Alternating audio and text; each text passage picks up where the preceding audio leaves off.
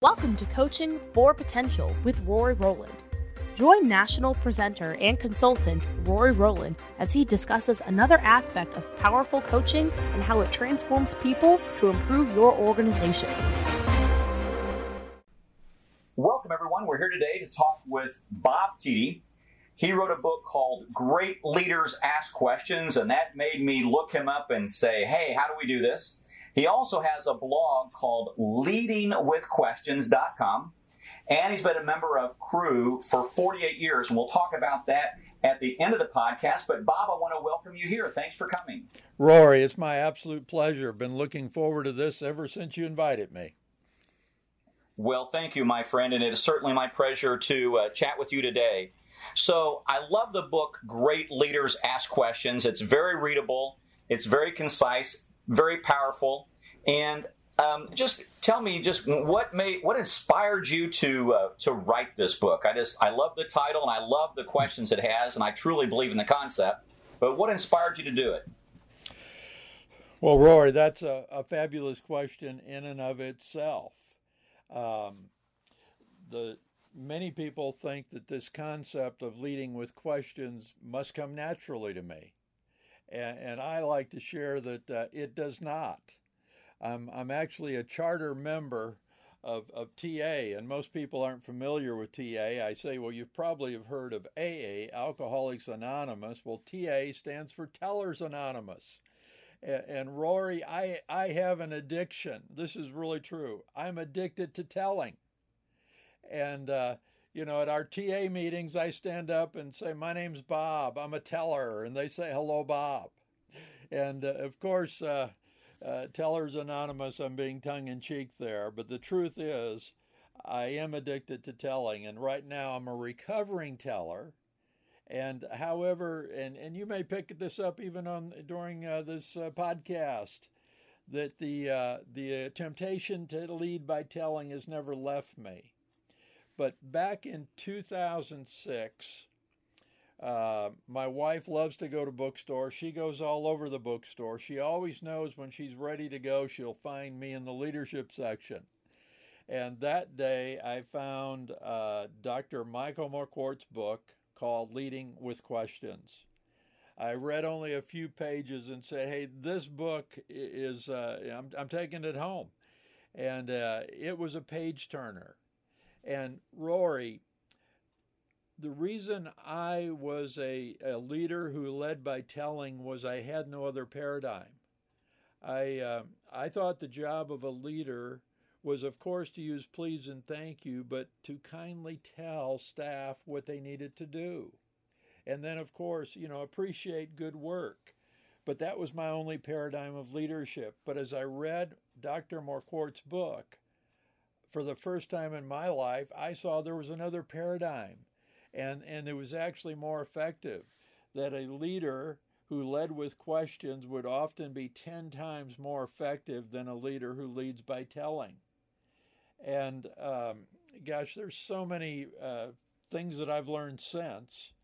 But, Rory, I ask this. It's actually a heavy burden for a leader who thinks they need to have all the answers. And as I share, a leader doesn't need to have all the answers. They just need to have some of the right questions. But, Rory, that is true. You've been around a lot of leaders. If a leader thinks they need to have all the answers, what do they do when they're asked a question and they don't know the answer? Total confusion. You can see the deer in the headlight look. And I look back at me, I probably made it up on the spot then. But probably all the staff knew. He doesn't really know. He just made that up.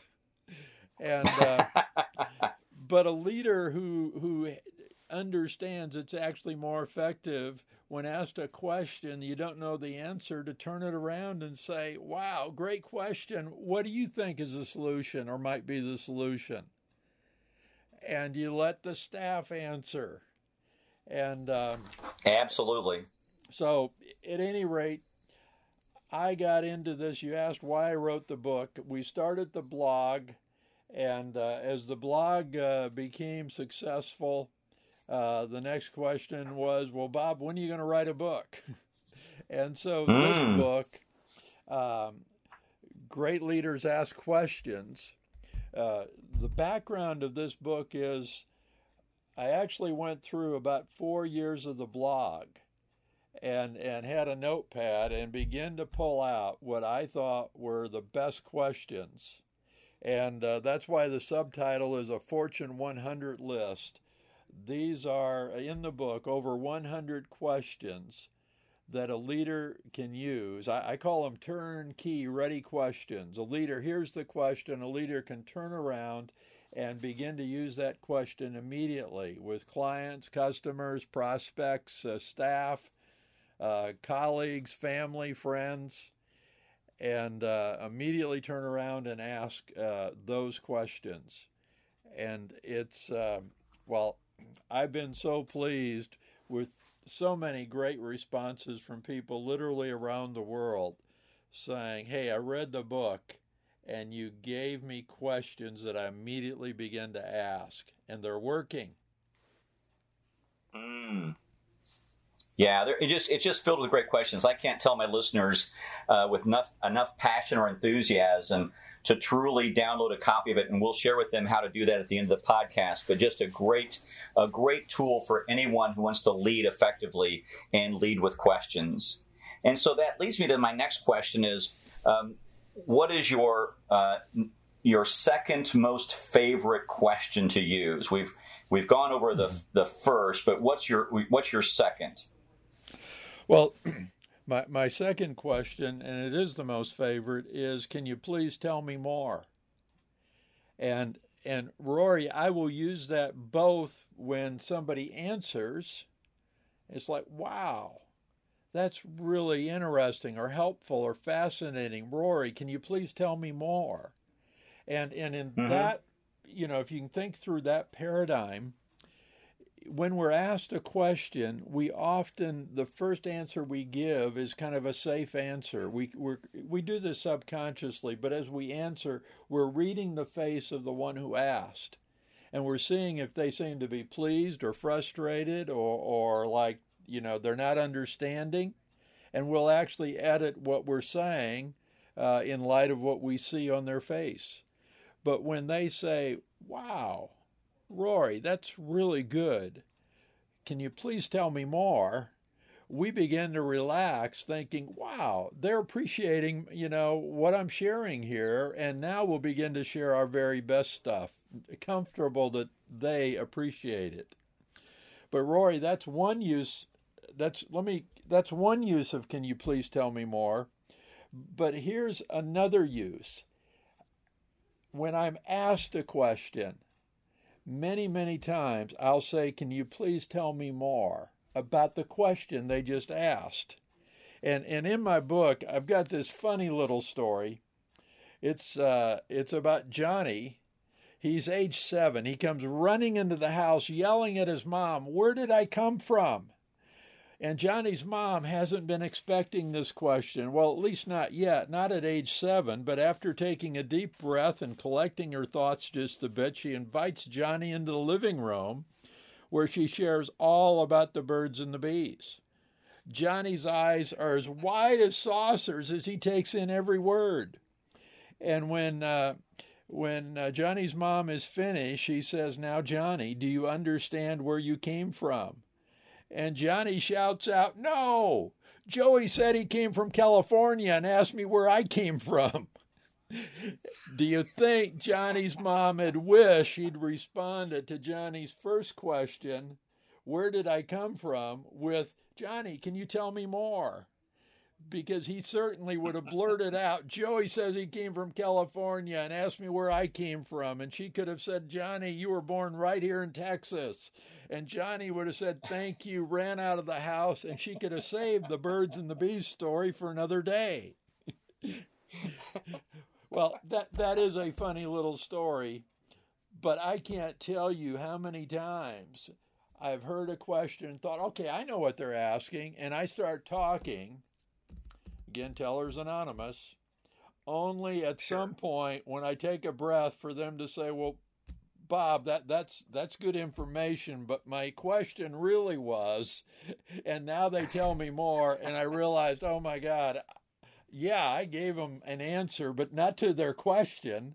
I assumed I understood the question and missed it, just like Johnny's mom did. So today, when I'm asked a question, I might even do it on the interview if I'm not sure what you're asking, is to say, Rory, can you please say more about that so that I can make sure I answer the question Rory's really asking.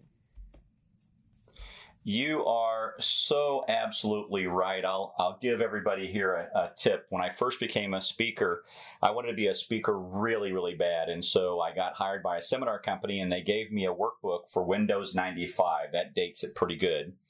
And they handed me the workbook, gave me a couple plane tickets to North Carolina, and I knew nothing about what I was doing. And so I went out there and I was going through the workbook, and it was awful. I mean, it was awful. But on Thursday of that week, it was an entire week, on Thursday of that week, an idea came to me. And a woman raised her hand, and she said, I get the blue screen of death. Remember the old blue screen of death? I do. And I get the blue screen of death, and what should I do? And it just occurred to me, rather than try to answer the question, which I had no idea what to do, I said to the group, and there was probably 50 or 60 people in the audience, I said, has anybody else had this problem? And honest to goodness, there was a guy in the back of the room, clearly a computer genius, shouldn't even have been in the class, but probably just wanted the day off, raised his hand. He starts to go through a whole host of questions, solves the problem for her. She turns around. I literally say to her, does that take care of your issue for you? She said, yes. I said, then great, let's proceed, like I actually knew what I was doing. And but your point is, it's amazing what we can discover or how we can cover ourselves if we just ask that one more follow-up question. Tell me more, or has anybody faced that, or has anybody else had that problem? You'll be amazed that you might, in fact, be covered. So that made me think of it. Great question, Bob. Absolutely. And I've got another one here. I love this in your book. You talked about the 4 questions one consultant uses to make a six-figure income. And so can you kind of go over that a bit? I just love the concept. Well, I can. In this case, the consultant was a gentleman and shared with me that he makes a handsome six-figure income by just asking these 4 questions. And I asked if I could write them down. He said, of course. And what I love about them is they're so simple. So here goes. The first question is, what's going well? The second one is, what's not? The third one is, where are you stuck? And the fourth one is, what needs to change? And he shared that, Bob, question 1, don't miss that one. What's going well? So often as leaders, Rory, we're thinking, gosh, we got a problem to solve or an opportunity to take advantage of. We don't have time to sit here and rehearse all that's going well. We got to, get to work. But he shared that if he was meeting with you for a day, he'd spend the whole morning on what's going well. Now, he has some follow-up questions. It's like, Rory, how'd you figure that out? Rory, tell me more about that. And what else? And boy, I'm taking notes. And he spends the whole morning on what's going well. The reason he does that is, first of all, he's interested in finding out all those things. But he also knows that when he spends the whole morning and Rory or Bob gets to, in a sense, brag on all the things that are going well, that when after lunch he says, well, Rory, wow, you guys are, you're hitting the ball out of the park. By any chance, is there anything that's not going well? Well, at that point, Rory will actually answer honestly, because he got to share all the things going well. He now feels free to say, well, there's a couple of things that aren't going well. But if he started at 8 in the morning with, Rory, what's not going well here? It's kind of like you might not even know the consultant yet. You haven't worked with him. And in many ways, he's asking you to immediately start out with confessing what's not going well, which to you and me is going to feel like, yes, I'm a loser. Yes, I'm awful. Yeah, it's unbelievable that I'm even here. And consequently, again, at a subconscious level, he's not actually going to hear the real answer of what's not going well, because no one wants to, in a sense, get undressed immediately with a stranger to confess what's not going well. And I was on the another podcast one time with Tom Ziglar, Zig Ziglar's son, who Zig has passed, and Tom Ziglar now runs it. And he asked me to share these 4 questions. Well, as I got done, Tom said, well, Bob, can I share with the audience why that question 1 is such a great question? And I said, well, Tom Ziglar, it's your podcast. You can say anything you want. And Tom shared that he's a bit of a brain nerd, brain science nerd. And he said, when the brain is processing positive things like what's going well, positive endorphins are firing. And he said that's the ideal place in which the brain can solve problems. He said if you start it with question 2, what's not going well, and that person, the brain, is processing, yep, I'm a loser, that is not the ideal place in which to solve problems. And so just another aspect. And I say to leaders, most of us don't take enough time to celebrate success, especially with our staff. And so think about meetings where you can start with what's going well and celebrate that, and then turn to the staff and say, what's not going well? Where are we stuck? What do we need to change? Right. I agree. I agree completely. Celebrating success is numero uno. And I say, don't even go to talk about failure. How do we make success better? We'll fix failures by saying, how do we make this better? And in that way, you're never talking about it in a negative way. I love Tom Ziglar's perspective and the positive endorphins. He's absolutely right. And so the 4 questions were, what's going well, what's not, where are we stuck, and what needs to change. Do I have them correct? You do. And Rory, I just think those are absolutely terrific. And I love the logic when, focus on what's going well and talk about celebrating success. Rory, what's amazing about these 4 questions is they can be used in so many situations.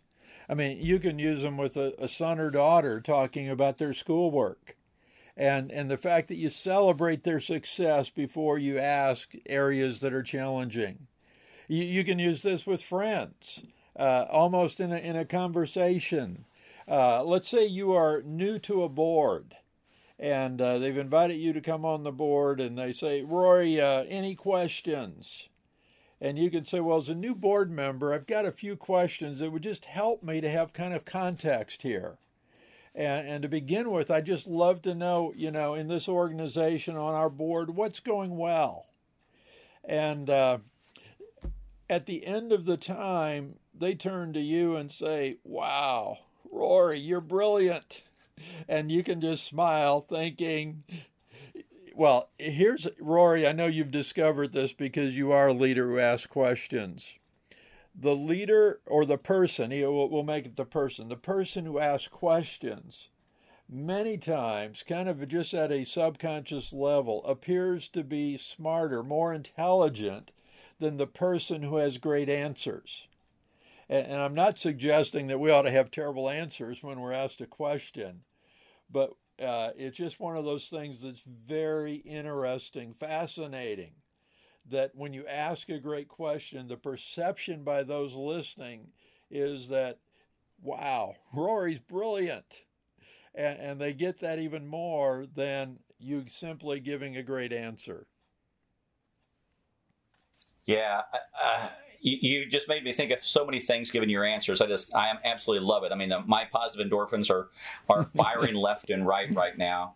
I want to ask about another question. You also share a question you love to ask when a team is stuck. And so tell me you've got a brainstorming session and the team's stuck. What's your favorite question there? Well, I love this. And again, Rory, just to be clear, almost all the questions are not original with me. They're questions I've heard and learned from others. And one of the fabulous, I'm just kind of making a note here for you and all our listeners, is become a collector of great questions. They don't need to be original with you, but when you hear a great question, write it down and then begin to use it. Well, this is one of the questions that I heard. I was actually in a session once, and the guy said that was leading it was a guy. He said many times organizations are actually stuck when they brainstorm, how can we do this? And he said, I'm going to turn this upside down. It was a seminar. Whatever we were working on, he said, how could we do this in a way that would guarantee its failure? That's the question. You brainstorm, how can we do this? Whatever, is the issue on the table, how can we do this in a way that will guarantee its failure? Well, wow, we laughed and began to throw out answers almost immediately. And it was kind of like comic relief. And, he was writing all these answers, surefire ways to guarantee failure. He was writing them all on the board. And then once we had a list, he said, okay, let's look at this list again. If all these things would guarantee failure, let's go one by one. What would we have to do to guarantee success? So just for example, let's say one of the things to guarantee failure was do not make any follow-up calls. Well, that's pretty easy. If that would guarantee failure, what would guarantee success? We need to make follow-up calls. And Rory, here's another thing. We've all been in brainstorming sessions. And of course, the rule is there are no bad ideas, but invariably somebody will put an idea, and there's always that one guy in the room that will say, well, that's never going to work. well, that guy or gal is going to absolutely love this take on what can we do to guarantee failure. They will just absolutely love it. At any rate, it's a way to get unstuck, have fun, and actually solve the problem. Absolutely love it. Absolutely love it. And you also share another questioning technique about asking the second question. I think I actually interviewed Dan Rockwell of Leadership Free Cure a while back. And so talk a little about what Dan's idea was in that regard. Well, this is kind of, you might say, earlier when we said, can you please tell me more? That's a form of the second question, but Dan takes it to the next level. And Dan says, any fool can ask the first question. Wise leaders ask the second question. And Dan shares that asking the second question will double your effectiveness in leading with questions. But let me give you an example. You ask a friend, what have you been up to? And your friend says, well, Rory, I just got back from a 2-week business trip in South Korea. Well, hearing just that much, your second question might be, what did you learn about doing business in South Korea? And your friend gives an answer. And there will be some nugget within that next answer that you could actually ask the third question. In other words, you drill down deeper by taking something they just shared and asking about that. Or your friend says, hey, I just finished reading a great book on executing strategic plans. Your second question might be, what are you going to immediately put into practice? And Rory, ever since I got this idea from Dan Rockwell, I've become intentional at asking the second question. And number one, it's not difficult. It just takes awareness. And prior to Dan sharing that, I had no awareness to do that. And of course, as I always say, if you're actually stuck, like, what do I ask? As the second question, you can always go back to, Rory, can you tell me more about that? And that too is a form of asking the next question. Yeah, I love that. Any fool can ask the first question, but a wise leader asks the second one. And what have you been up to, and what did you learn about that? And what are you going to do immediately to put that in practice? I love those follow-up questions. They are so incredibly powerful to help you in that regard. So absolutely fantastic. I just can't recommend the book Great Leaders Ask Questions enough, because it is just absolutely fantastic. I wanted to jump to another part of the book, and you talk about a CEO of Popeyes. And tell me a little about the CEO of Popeyes and how, when she was the CEO there, how she led. That was Cheryl Batchelder. And when she wrote her book, Dare to Serve, she was the CEO of Popeyes. She has stepped away from that role. She is now the interim CEO of Pier 1. But in her book, Dare to Serve, she really shared how she used servant leadership to turn Popeyes around. When she became the CEO, shares were selling at about $10 a share.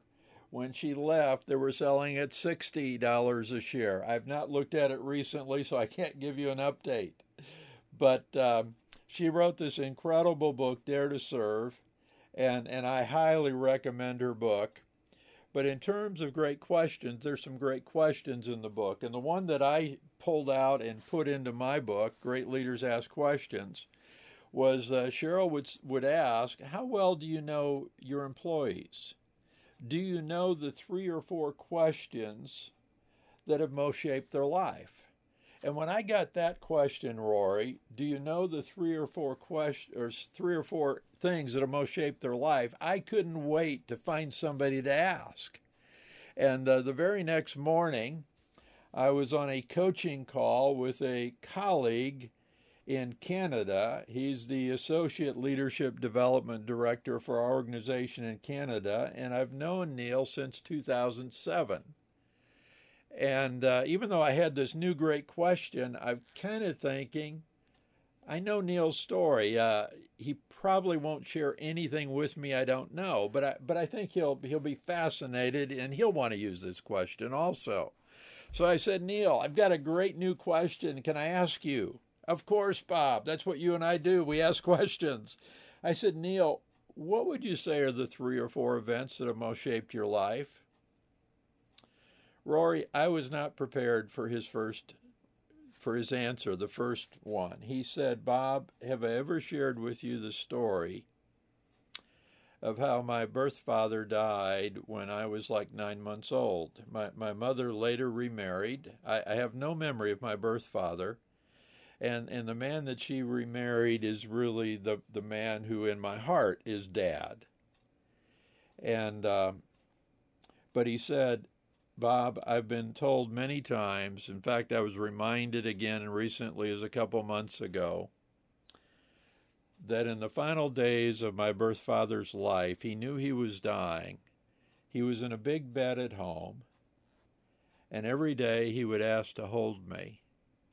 And as he held me, he would pray over me and ask that God, the Father, would be a father to this little boy that he knew he himself would not get to raise.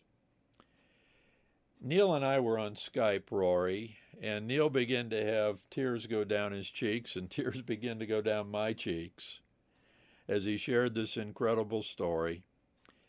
And I was so thankful for the question. Neil and I already had a great relationship, but in about 5 minutes, our relationship went even deeper because of this profound but simple question. Now, I don't want to promise that every time you ask, you're going to get that kind of emotional response, but every time you ask, you are going to get things you would not have known otherwise. And I'm thinking, Rory, of Patrick Lencioni. One of his many incredible books is 3 Signs of a Miserable Job. And he says one of the signs is to work somewhere where you're unknown. I think Cheryl Batchelder was tapping into that area to say, in the whole workforce of Popeyes, encouraging her managers to ask this question of all the employees. Finding a time in which you can have the chit chat and say, hey, what are the 3 or 4 events that have most shaped your life? And in the process, staff begin to feel known. Like, my boss doesn't just know my name, he actually knows some of my story. And wow, I love my boss. I love working where I work because it's a place where it seems like the leadership cares about me because they ask. I love that. And I just think that's a great way to kind of wrap up the podcast, because people do ask, when you ask and you care, people are engaged, they're involved. And what a great way to connect with people as a leader to do that. Because I think that's what leaders are. They connect with folks. So my follow-up question is, so how do folks receive a copy or copies of your book? So how do they do that? Well, Rory, I'm so glad you asked, and I love the answer that I can share. Great Leaders Ask Questions is a free ebook or a free audiobook. If listeners will simply go to leadingwithquestions.com, just run those words together, leadingwithquestions.com. Up at the top, you'll see a place that says resources. Click on that. And you'll be asked to enter your email and hit send, and you will immediately then be connected to all the free resources, including to be able to download Great Leaders Ask Questions as an ebook, and or you can do both, and or to click on the MP3 free audiobook, which I simply read the book, so you'll be hearing my voice on Great Leaders Ask Questions, but I'd just be delighted. Rory, everything I do on social media is actually free because it's a bit to me like the MasterCard commercial. Yeah, I imagine there's money that could be made, but hearing back from people to say, wow, Bob, your books have helped me increase my leadership effectiveness and my staff are now being better led. Well, those kind of responses to me, like the MasterCard commercial, are priceless. And that motivates me. So go to leadingwithquestions.com and request your free download of Great Leaders Ask Questions, a Fortune 100 list. Absolutely love it. And one of the books that I really loved in there was 339 Questions Jesus Asked. I've recently read a book entitled Jesus is the Question, and it's also about the questions that Jesus asked, and I would love for folks to get that.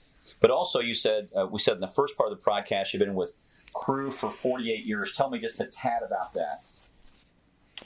Well, my wife and I both became followers of Christ at the University of South Dakota in the late 60s. And when we graduated in 71, we were motivated, felt called to join the staff of Campus Crusade for Christ, which was then the name of the organization. It's now called Cru. We spent our first 8 years in Cru campus ministry in Denver, Colorado, and then the state of Washington and Oregon. In 79, the national director of Cru at that time played matchmaker and brought Josh McDowell and myself together. Josh is an incredible author, speaker, and that's what moved us to the Dallas, Texas area in 1979.